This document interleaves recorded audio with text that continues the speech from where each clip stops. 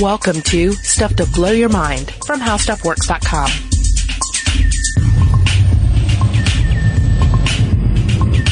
Hey, welcome to Stuff to Blow Your Mind. My name is Robert Lamb. And I'm Julie Douglas. And we are sealed inside the Stuff to Blow Your Mind podcasting chamber right now. Mm-hmm. And we are going after a really fascinating topic, and one that really meshes well with our sealed environment here. Yes, that's right. We're doing a little armchair traveling today, and we're going to travel back to 1991 or 92 or so. But before we do that, let's talk about this concept of a utopia, a Garden of Eden, this thing that we aspire to. Oh, yes. I mean, this is an idea that has been with us for ages, right? That there perhaps was a primordial time, an untouched time where everything was perfect, and that we could maybe recreate that through some system, because it seems like we have all of these flaws, right, in human culture and human society, the way we do things, the way we interact with the world.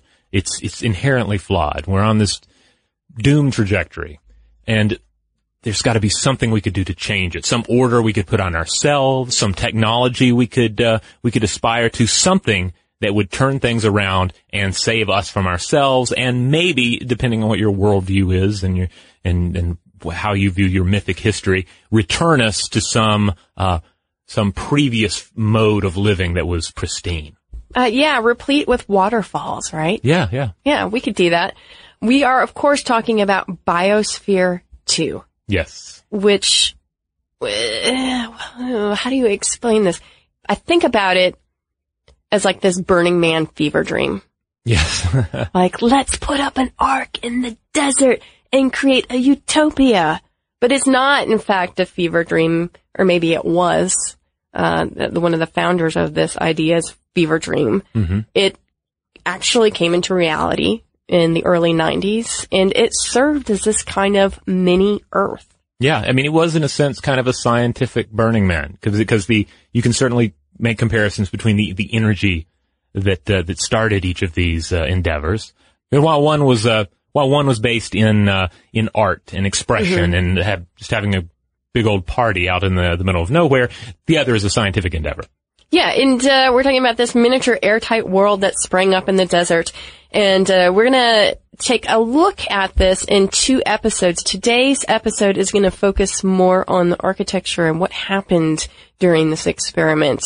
And we do want to mention that there have been other biospheres built before, mainly in the 60s and 70s by Russian and American scientists.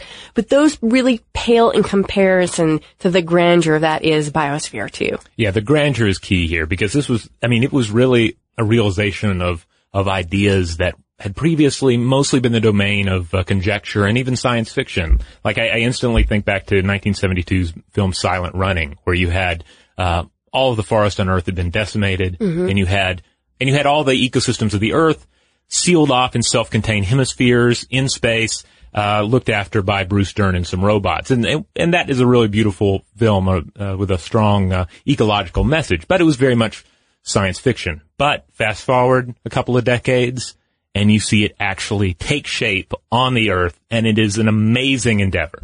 It is. The project was originally conceived and executed by a group of adventurers, artists, and philosophers known as the Synergists. And they had the financial backing of Texas billionaire Ed Bass, an oil magnate.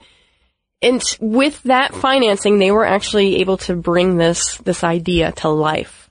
Yes, first of all, Ed Bass is one of 2 really key individuals to this whole project, because, of course, he had the funds to make it happen. And he's one of these characters that also makes you rethink the term Texas oil billionaire, because this was a guy that was and is and remains very active in environmentalist and philanthropic endeavors.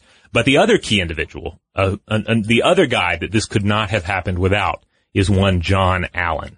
And we could really just devote a whole podcast, if we wanted to just analyzing John Allen, because with this guy, you have a Colorado School of Mines trained metallurgist and Harvard MBA. All right. No big deal. 1963, he's in a Manhattan office building, and the story goes that this was following 2 hallucinogenic experiences with peyote. Mm-hmm. He looks out the window at this sprawling, metropolis, and he sees the air out there, and he realizes he can't open the window to get to that air. He has this epiphany. So he quits his job, heads out, and begins seeking wisdom around the world. By 1967, he's become a self-styled esoteric teacher in San Francisco. In 1968, he and his students go to New York, and they set up a theater company. From there, they go to New Mexico, where they start a commune near Santa Fe. And eventually, he meets Ed Bass, and Ed Bass starts listening to some of his ideas. And his ideas are really impressive. Yeah, I should also mention too that this group also has an oceanic research vessel, and all this time they are trying in earnest to be rigorous about a scientific approach to the environment. And at this time, Alan really comes up with the basis of this idea of the biosphere. He says, quote, "There is a crisis of misalignment between the biosphere and the technosphere. These seem to be out of balance, a catastrophe. Biosphere 2 instead creates a balance between biosphere and technosphere." In other words, he's going to try to use the technology and the money here of Bass to create something of an artificial utopia. There's a great deal of interest with the synergists, who later redubbed themselves the Institute for Ecotechnics, with not only understanding the environment, but essentially bottling it up. In the same way that you have the idea of a bottled terrarium. And this, of course, is looking into the future, thinking about the long-term survival of the human race, thinking about space exploration, thinking about how do we take not just a little of our environment with us? How do we not just take a portion of it that we consume and then has to be replenished? How do we take a self-sustaining portion of our world with us and even seed other worlds with it? Yeah, this really was one of the missions of this project. And according to the New York Times in 1992, when they reported on it, the structure was billed as the first large habitat for humans that would live and breathe on its own, as cut off from the Earth as a spaceship. And again, the idea was to have this mini atmosphere that could be portable eventually, but also to better understand Earth's biosphere, or as the Biospherians called it, Biosphere 1. Yes. Yeah, I also want to point out that at a conference in Oracle in 1984, Alan announced his plan to build a prototype Mars colony on Earth before the decade was out. And he said that the destiny of human beings was to seed Earth's life into space, and the first stop would be a working colony on Mars. So these are some of the far-reaching, ambitious ideas that were in the heads of John Allen, and ultimately in the heads of those who, for lack of a better word, followed him and just bought into his vision. Now, let's talk about really where the rubber meets the road here when we're talking about this building, okay? Because so far we've been talking about all these sort of like esoteric ideas of utopia and biosphere and balancing. But what do you need in order to do that? You need an incredibly huge structure. And from 1987 to 1991, this structure was built in the Sonoran Desert about 30 miles north of Tucson, and we are talking about a 7,200,000 cubic foot sealed glass and space frame structure spread over 3.15 acres. Massive. Yeah, and I should also add that the original idea was they built this thing to last. The idea was that rotating crews would work here for a century. So one crew comes in, then the next crew comes in, and the experiment keeps going and going. In all this, I keep thinking one of the only other minds that comes to my mind when I think of vision like this is Walt Disney. And we've talked about his plans for Walt Disney World and especially for Epcot Center, and how crazy ambitious those ideas were, and those ideas had to be rolled back to meet the realities of business. And with Biosphere 2, you see a bit of that, but they actually got more of that vision somewhat initially accomplished. Well, and we'll talk a little bit about this more later, but there had to be an immense amount of excitement here, because that's, initially the plan was $30 million to build this, but it took $200 million. With that kind of wallet open, you can see how a lot of people would be interested in jumping on this and contributing to it, because you are, in a sense, making history with this building and with this plan.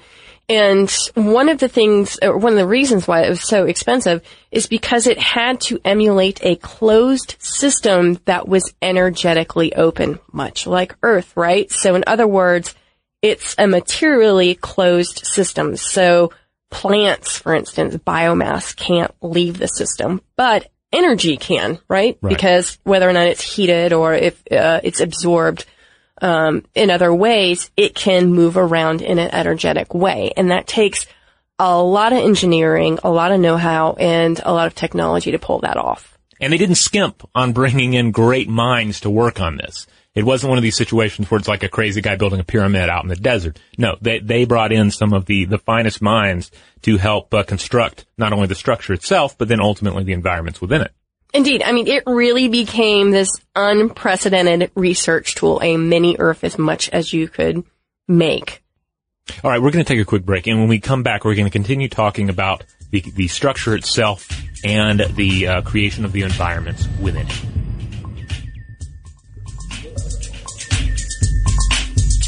We're back. All right. I really love the architecture of Biosphere 2. Yes, it's very beautiful, and if you haven't seen it or haven't seen it recently, go visit our website. I'm going to make sure that we have a gallery there of some really stunning images of this place because, it's a beautiful building. It's absolute retro futurist. It's got, the geodesic structures, those domes that are inspired by Buckminster Fuller.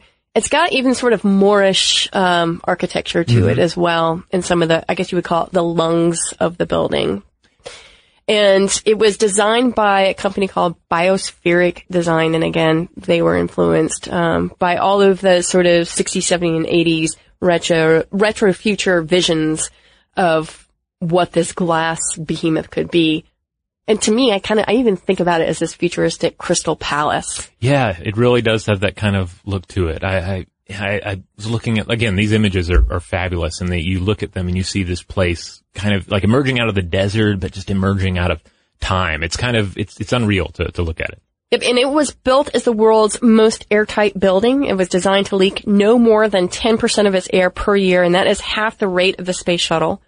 And it's sealed on the bottom by a stainless steel liner and on the top by steel and glass frame structure. So it really does try to fit those parameters really tightly. Because again, this was sort of, if you think about it, this was probably the thing that the entire project was hanging on, this ability for it to keep its energy seal. Right. Of course, all this glass is key because obviously we need, it's thermodynamically open. So we need heat energy from the sun to actually enter through the glass. Yeah, in order to compensate for changes in air volume, which would be caused by solar heating, right? The expanding atmosphere because of the heat. And because of those alternating day and night temperatures, there were these large dome-shaped lungs that were constructed to deal with that expansion and make sure that the exterior didn't fracture to the point that the building would lose its integrity in the case of that seal that we were talking about. And so in this 7,200,000 cubic foot sealed structure, how much air do we actually have in there? How much soil do we have in there? We have about 161,000 cubic meters of atmosphere.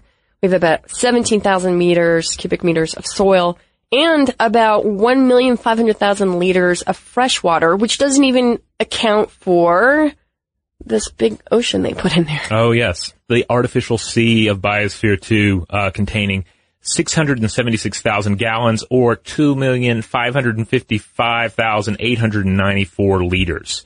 And this was designed to be a coral reef, reminiscent of the Caribbean.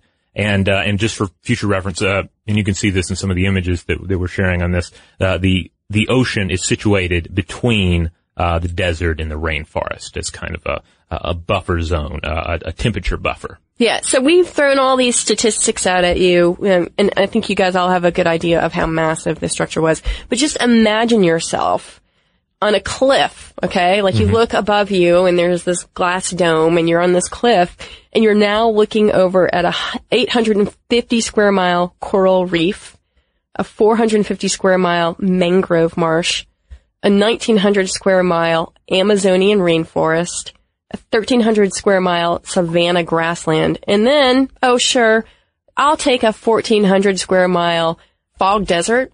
Yeah, that sounds good. Oh, and a little tropical agriculture system with a farm and a human habitat with living quarters. Yeah, that's right, because you have the whole agricultural section as well. By the way, that rainforest, that was designed by Sir Gillian Prance, then director of the New York Botanical Garden. And as far as the ocean area is concerned, it was designed by Walter Adey, a geologist at the Smithsonian Institute. Yeah, and there's a waterfall in there. It's absolutely gorgeous. And if you look at some old footage of some of the biospherians talking about their experience, they will all say it was beautiful. Like, that's the thing that stood out most to me, is just how incredible this environment was. Yeah, I mean, you look at these images and it's kind of like Silent Running, except more fabulous. Like, it's more amazing looking than some of the sci-fi visions that came before it. It's on par with Wonka Land, except the waterfall is not chocolate, but water. And we'll come back to Wonka in a bit. We will. And, it reminds me a bit, too, of, I remember when I was a kid, my family would go up to the Opryland Hotel in Nashville, Tennessee, which has this big I've been there. Oh, yeah? Mm-hmm. Right, well, they have the big enclosed gardens. Yeah. But it's not really enclosed. It's by no means a biosphere. But I remember walking through it and, like, sort of imagining that I was in a spaceship. It's a little like that. Yeah. And this is pretty amazing too. It had something like 3,000 documented species of plants and animals across its 5 biomes. So we are talking about everything from scorpions to microbes to coral reefs to crops and pests. Yeah, I mean, they really tried to represent actual ecosystems here, not just a situation of, all right, let's have some goats to milk, let's have some chickens to eat, or anything like that. It was, let's have actual ecosystems. These need to be the world in small. Yeah, and if you have any doubt about the breadth and depth of this project, consider that some of these species were grown in greenhouses, but some of them were trucked in as entire landscapes, and you had swaths of tropical rainforest sampled from Venezuela, savanna from French Guiana, desert from the Baja, marsh from the Everglades. And at the suggestion, I love this, of William S. Burroughs, bush babies were introduced to supply companion primates. I did not run across that in my notes that William S. Burroughs actually contributed to this project. Sure, he weighed in on as well. You want his name on the credits list when the scientists start pulling things apart later on. Right, that's going to help. Now, Jane Pointner, who is one of the Biospherians, and we'll talk a little bit more about her later, she said that they called it their Garden of Eden on top of an aircraft carrier. And that's an apt comparison, I think, because the infrastructure required, the technology required for all of that, for all of these ecosystems to thrive within this contained environment is pretty extensive. Yeah, because when we're talking about that structure below it, we're talking about 26 air handler units in the basement of the technosphere, as they called it, that had the ability to heat and cool air and create condensate water for Biosphere's 2's ocean, rain, and fog atmospheres. Yeah, underneath you had mazes of pipes, vents, water tanks, a huge empty vats that were used to process human waste. You had, of course, the cooling system, because you're trying to keep a sealed greenhouse cool in a desert, and that requires a great deal of energy. So it's like an aircraft carrier worthy infrastructure beneath this magical sci-fi Eden. And you've got electrical power supplied to the Biosphere from Natural Gas Energy Center, which is located outside of Biosphere 2 through airtight penetrations. So just in case you were wondering how that was happening. Yeah. But still, you can argue that I guess it's geothermically open, so that's allowed. Indeed. Yeah. All right, so now you have an idea of Eden on top of this aircraft carrier. We're going to take a quick break, and when we get back, we're going to talk about life in the biosphere.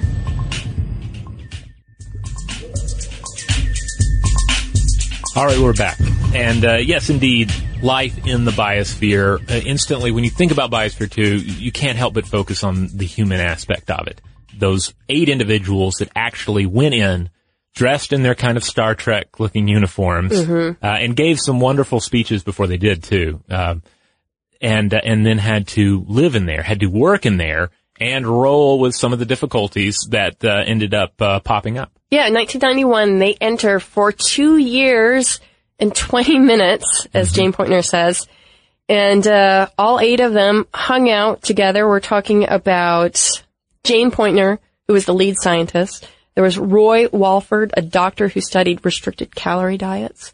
Tabor McCallum, Linda Lee, a botanist, Abigail Ailing, a marine biologist, Mark Nelson, who was in charge of the waste recycling systems, Mark Von Tilo, who was in charge of those machines, that technosphere, and then Sally Silverstone, who was the captain of them all. And this was not the first time these individuals met. This was a close-knit group. They were all biospherians.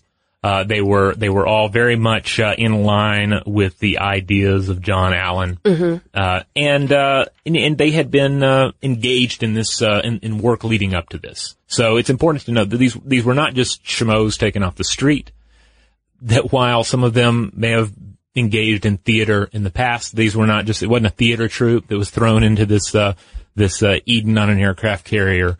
These were individuals who were very invested in the idea and had varying backgrounds that befitted someone that was going to live in a biosphere for 2 years. Yeah, and if this were a theater troupe that was just thrown in there, as the media kind of tried to pretend, they wouldn't last for more than 24 hours. And I'm not saying anything against theater troupe. I'm one of you guys out there.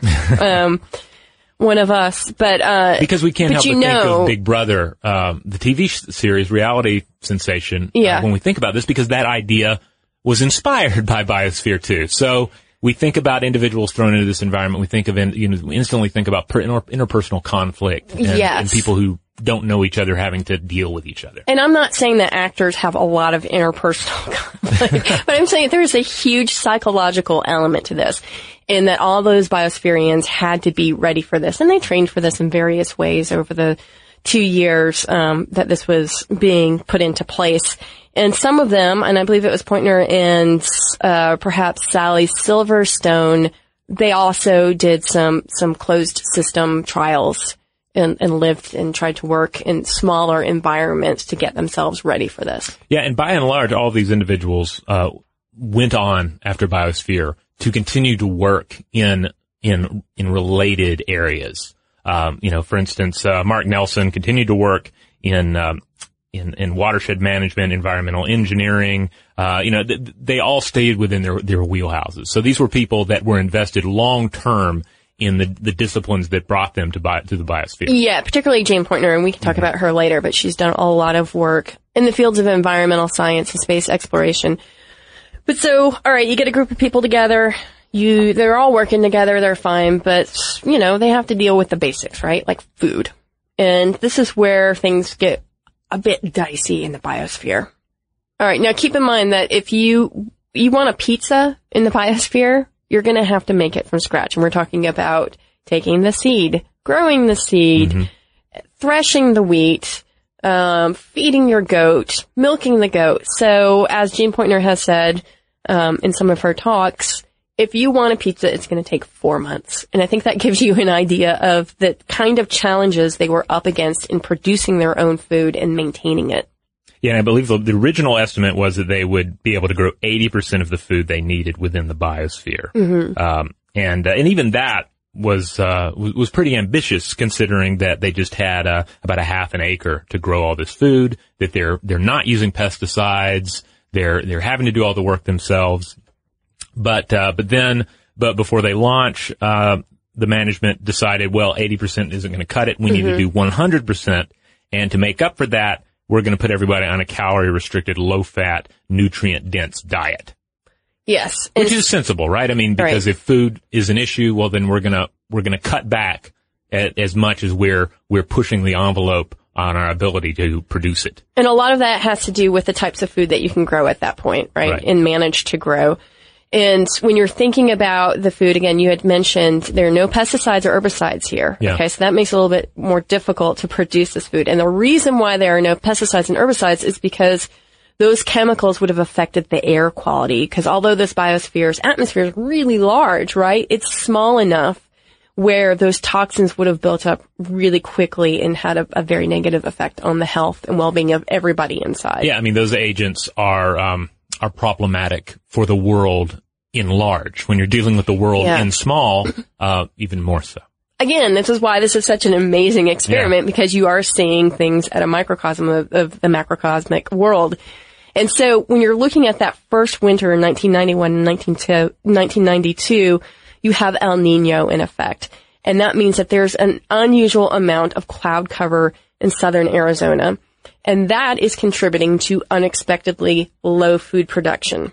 Yeah, less biomass production, less food. And then on top of that, again, no pesticide, no herbicides, but so you're having to actually deal with mites and diseases cutting into your crop production. You don't get that pristine, modern agricultural haul out of this. Yeah, and then you've got chickens who are failing to produce sufficient numbers of eggs, and they and the pigs are consuming a lot of the resources. Mm-hmm. So the biospherians decide that they're going to slaughter the farm animals. Now, keep in mind, too, that, calling back maybe to an older episode of Rewilding in which we talked about the cascade effect. Once you remove one species, well, it's a domino effect. So you can only imagine in this only 3,000 species wide world that if you take out some of these elements, some of these animals, some of these plants that are dying off, then that's going to affect everything else. Yeah, because cycles are key here. You need the nitrogen cycle, the phosphorus cycle, just the basic ebb and flow that is central to the success of the biosphere needs to be in place in Biosphere 2. And when things start falling apart, the center cannot hold. Nicely done, yes. And indeed, the center cannot hold and food becomes an issue, and there are rumors that maybe the biospherians are smuggling in food. Oh, yes. Especially when Jane Pointner accidentally slices off the tip of her finger and she has to leave the biosphere, which is another big kerfuffle, right? Because someone's left it. And when she does leave it, she returns with a duffel bag, which people say, I bet that's full of bags of Cheetos and Ho-Hos and whatever else. Yeah, and I mean, apparently it was not. She claims it was not. It was apparently she just had put some drawings, some circuit board, something to that extent. But yeah, the media was really invested in this, and this wasn't even our modern 24-hour news cycle. No. I mean, imagine if they did if Biosphere 2 had taken place during the age of Fox News. I cannot even imagine the field day they would have had with this because everybody was really into this. It was an ambitious project. You had these well-meaning, kind of hippie, sciencey guys and gals going into this thing, and then you begin to see shortcomings happening. You begin to see things like this person leaving and coming in with a mysterious bag. So there's all this room to go, oh, well, what are they doing? They don't know what they're doing. The system is flawed, and then that Schadenfreude effect kicks in, and you get to sit back and have a hearty laugh at this whole project. Yeah, keep in mind that there were a ton of people that were outside of the structure looking in, because again, we're talking about glass, and they would observe the biospherians, and this was like a big deal. There were a ton of people that were really interested in. Yeah, so basically, it's a human zoo. It's a human zoo, and they look in, and what do they see? But the biospherians are beginning to turn orange. Yes. And I kid you not, it sounds like I just made that up. Like Oompa Loompas, to return to Willy Wonka. And that has everything to do with their diet, which was largely sweet potatoes. Yeah, 50% of their diet the first year was sweet potatoes. So we're talking about a lot of beta carotene, right? Yeah. And 31% of the fat they consumed was from bananas. And so, yeah, as a consequence, their skin began to turn orange. Can you imagine? I'm sure the media was like, and now they're turning into Oompa Loompas. It's difficult. It's difficult to imagine becoming sick of sweet potatoes, but I'm sure it would happen. And it's difficult to imagine turning orange because of eating too many of them. But there you go. Well, and that becomes one of the problems here under the biosphere, is that you've got that limited, calorie-restricted diet. You have decreased, I would say, mental health as a result, because there's some depression setting in. Here are some statistics. Men lost 16% of their BMI, their body mass index, in 6 months. Women lost 11%. Their average systolic blood pressure decreased from 109 to 89, and their diastolic BP decreased from 74 to 58. So these are some pretty big changes happening in their bodies. Yeah, and, the sources we were looking at didn't really go into this as much, but we've talked about what happens when an individual is cut off into a solitary confinement environment. And this is a rather sprawling complex, so it's not, one-to-one with someone being in a tiny cell. But still, they're engaging with the same place and the same people every day, day in, day out, while rolling with this calorie-restricted diet, with problems with their food supply and other issues that we'll get into. Yeah, and Pointner says that they became pretty obsessed with food, or at least she did. And she actually has a book called The Human Experiment, 2 years and 20 minutes inside Biosphere 2. And she talks about watching a film, right? Yeah, and they're not, she finds herself not even focusing on the plot or the characters. It's about what they're eating, because you put yourself in those shoes, imagining yourself, feeling this hunger, and there you're watching, a food fight and a big comedy. That's the way I'm imagining it, that it's like classic Hollywood food fight. And they're just like, oh, throw that pie at me. This next description, I think, is kind of pathetic. She says, sometimes we lined up in the second-story windows of the habitat and took turns peering through binoculars at fat people. And then she says, for everyone seemed overweight to us then, even the slender people, who were spurting ketchup on sausages and shoveling them into their mouths. We were culinary voyeurs.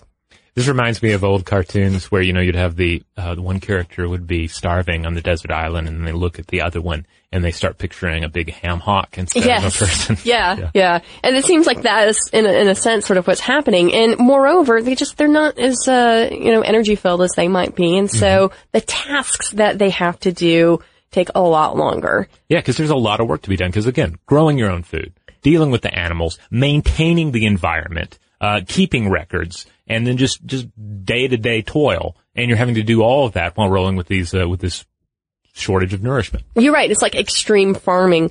And also, you have to keep in mind that the carbon dioxide levels were rising, so they were continuously harvesting and sequestering biomass or plants all over the facility so they could control that or try to.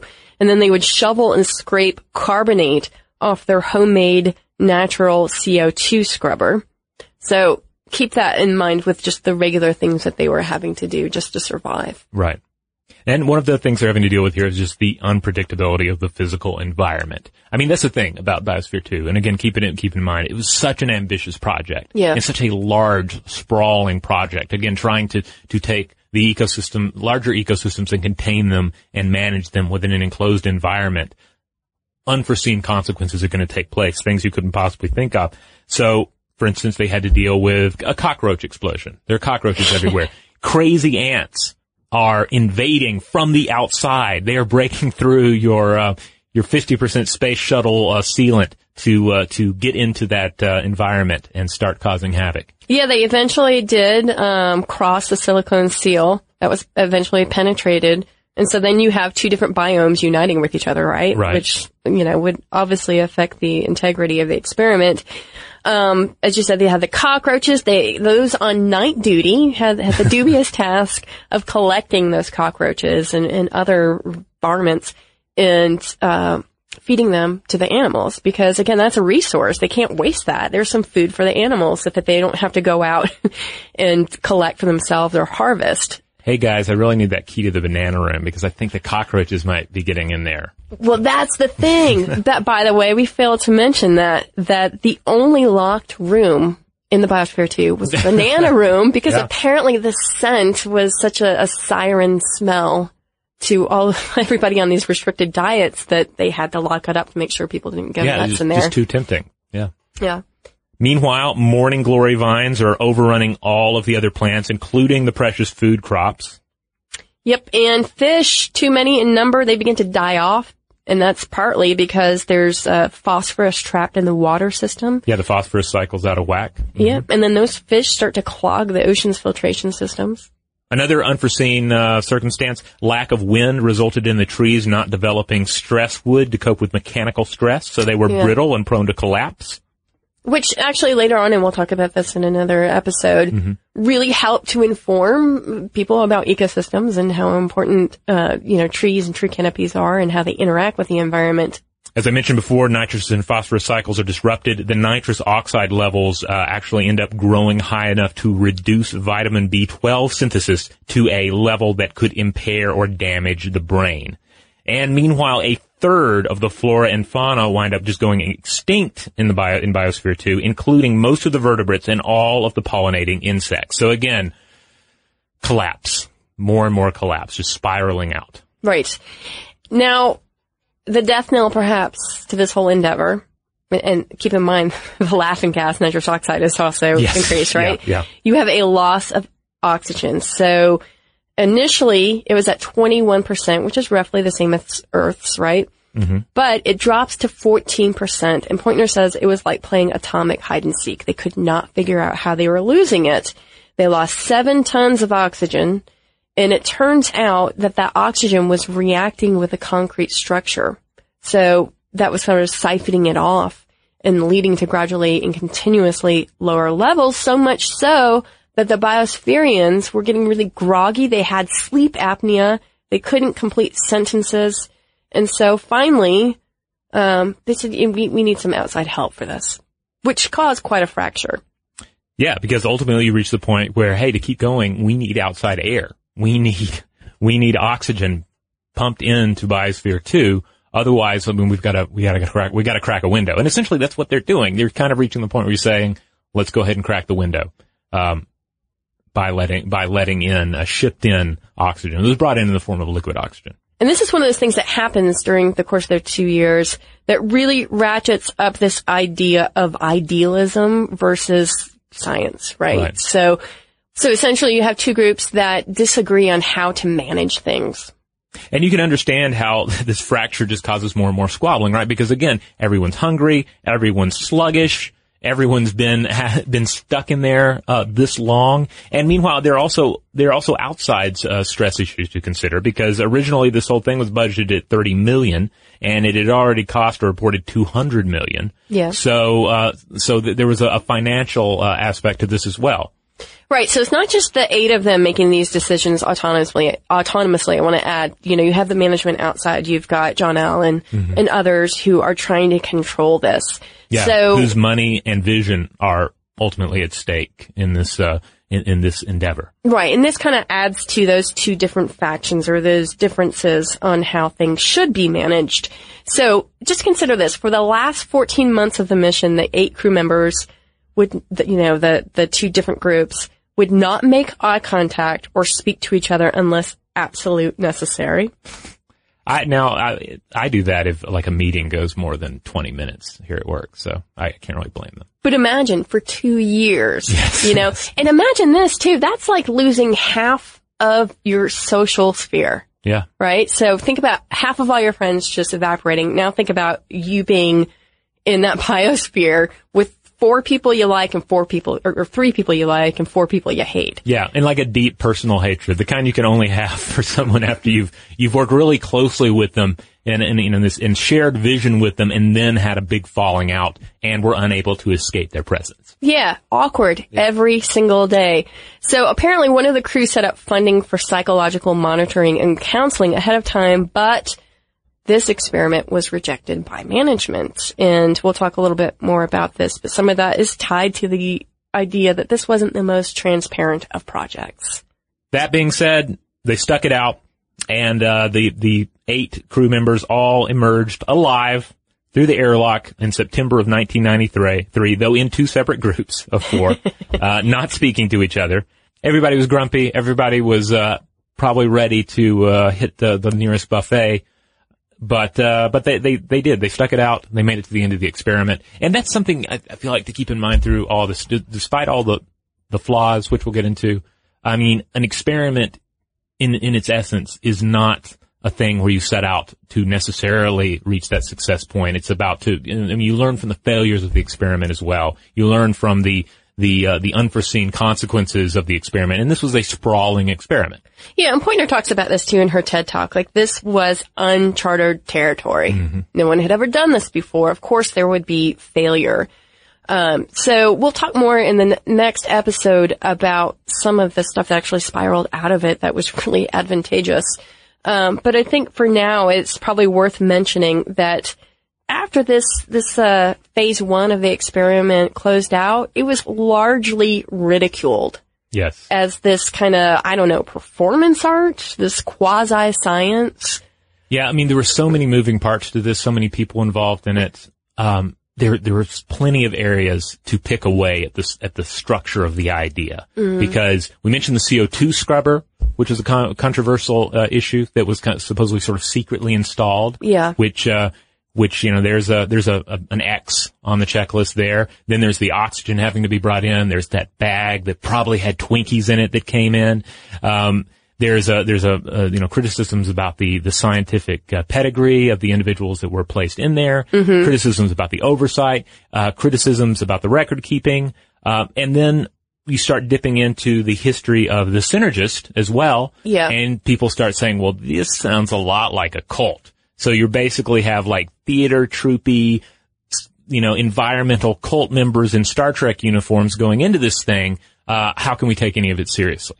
Well, especially when you consider that the founder, John Allen, his pen name was Johnny Dolphin. Johnny Dolphin. That really helps there. Yeah. It instantly makes me think of dolphins and space and John C. Lilly. And we touched a little bit about Allen as just a character, very much a charismatic leader of a movement with lots of ideas. And if you were to say, hey, he kind of sounds like a cult leader, maybe you wouldn't be that far off the track. Well, you and I were discussing this earlier. If it is a cult, it's probably the most productive cult in the world. And you gotta look at this thing and say, wow, the fact that they were able to come up with this and energize and mobilize enough people to do this, to pull it off to some degree is pretty amazing. Yeah, generally speaking, the energy of a cult tends to go astray. But in this case, the synergist really got a lot of things done, even before Biosphere 2. And granted, they benefited from some terrific funding as well. Right. But yeah, maybe the thing here is that if you're gonna do a big project like this, really a mega project, that kind of skips ahead of some of the phases. It's not like they didn't build a mom and pop Biosphere. They built an epic Biosphere. Maybe you need the energy and guidance of a cult-like structure and a cult-like energy to reach that point. So maybe there should be like a NASA cult formed to create the momentum. Yeah, maybe. Certainly I could see where it's two sides of the same coin. It's like, how do you want to get to that point? Do you want to go with something that's rigorously scientific, but also, it adheres to the limitations of politics?